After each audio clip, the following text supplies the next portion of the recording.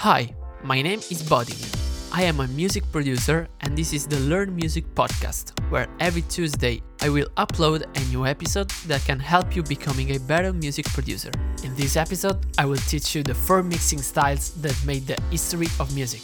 Actually, before to start the episode, if you are a music producer, singer or rapper, pay close attention to what I'm gonna say right now.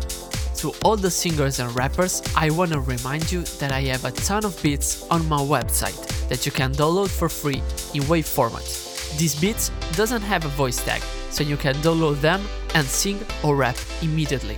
The website is www.bodingmusic.com. To all the music producers out there, I offer to you 2 free sample packs every week on my website, www.bodingmusic.com.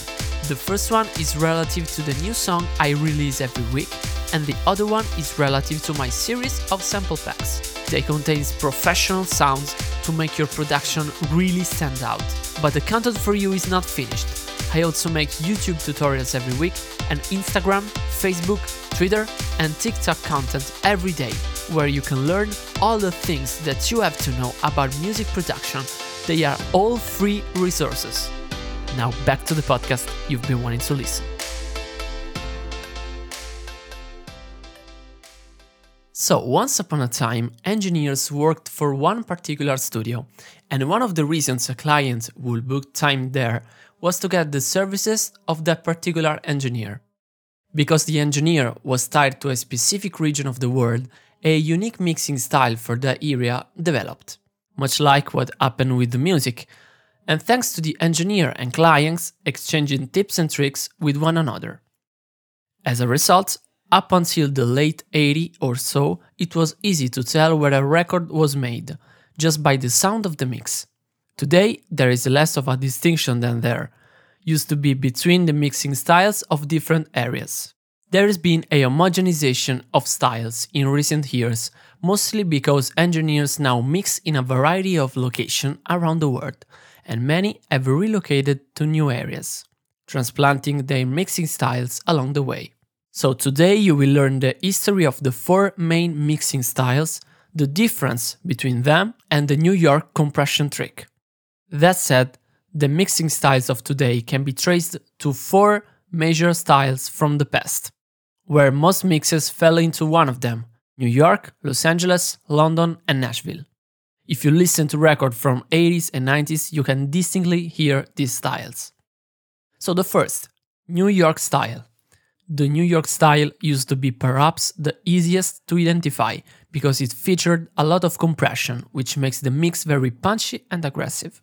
In many cases, the compressed instruments, mostly the rhythm section, are even recompressed several times along the way.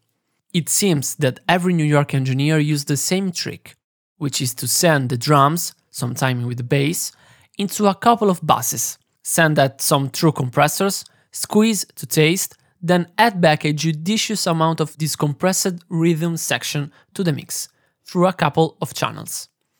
This effect can be enhanced even further by boosting the high and low frequencies. Also, I made a full slide deck on Instagram on how to use the New York compression trick, so you can see it on instagram.com/boding_music.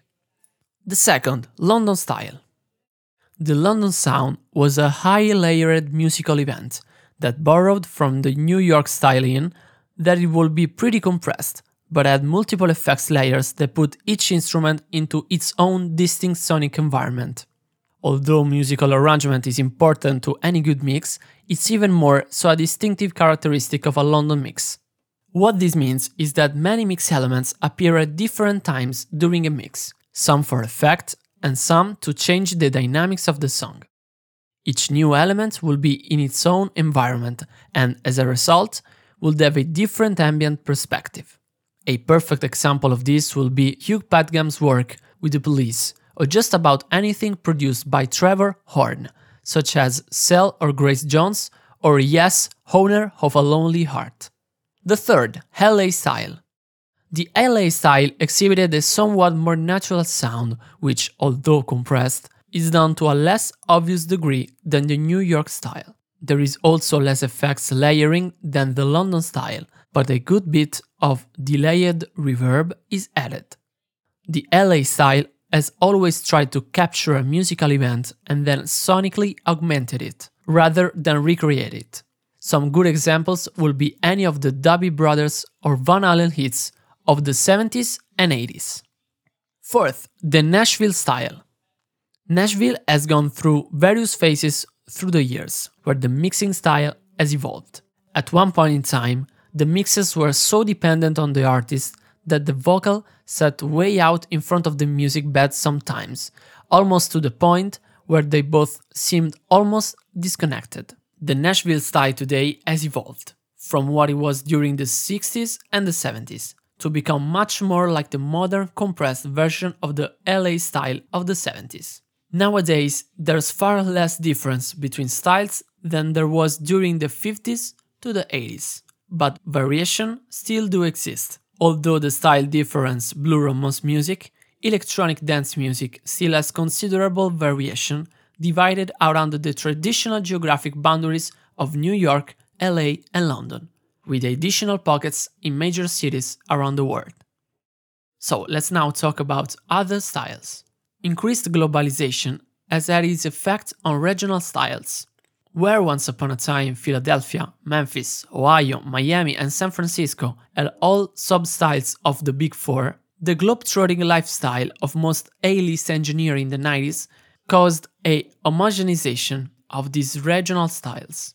Where at one time most studios had house engineers, the market became predominantly made up of freelancers that frequently traveled from studio to studio and project to project. Where at one time an engineer might change studios but remain located in a specific area all his working life, it became commonplace for an engineer to relocate to several major media centers during the course of his career. Because of this movement, a cross-pollination of styles started to blur the distinction between the Big Four in the 90s.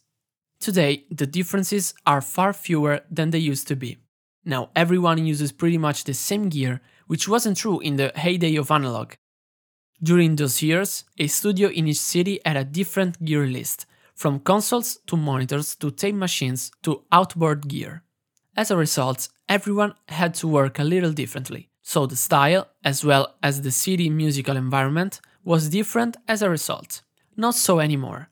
As a result, the distinction between mixing styles will be less and less as the years go on. Where the difference will remain is in the philosophy that's handed down from the A-team mixers of each city to their assistants. Because there are fewer real commercial studios these days, there are fewer assistants learning a particular style as a result. Thanks to the internet and books, and I will say podcasts like this, the styles have become more or less the same.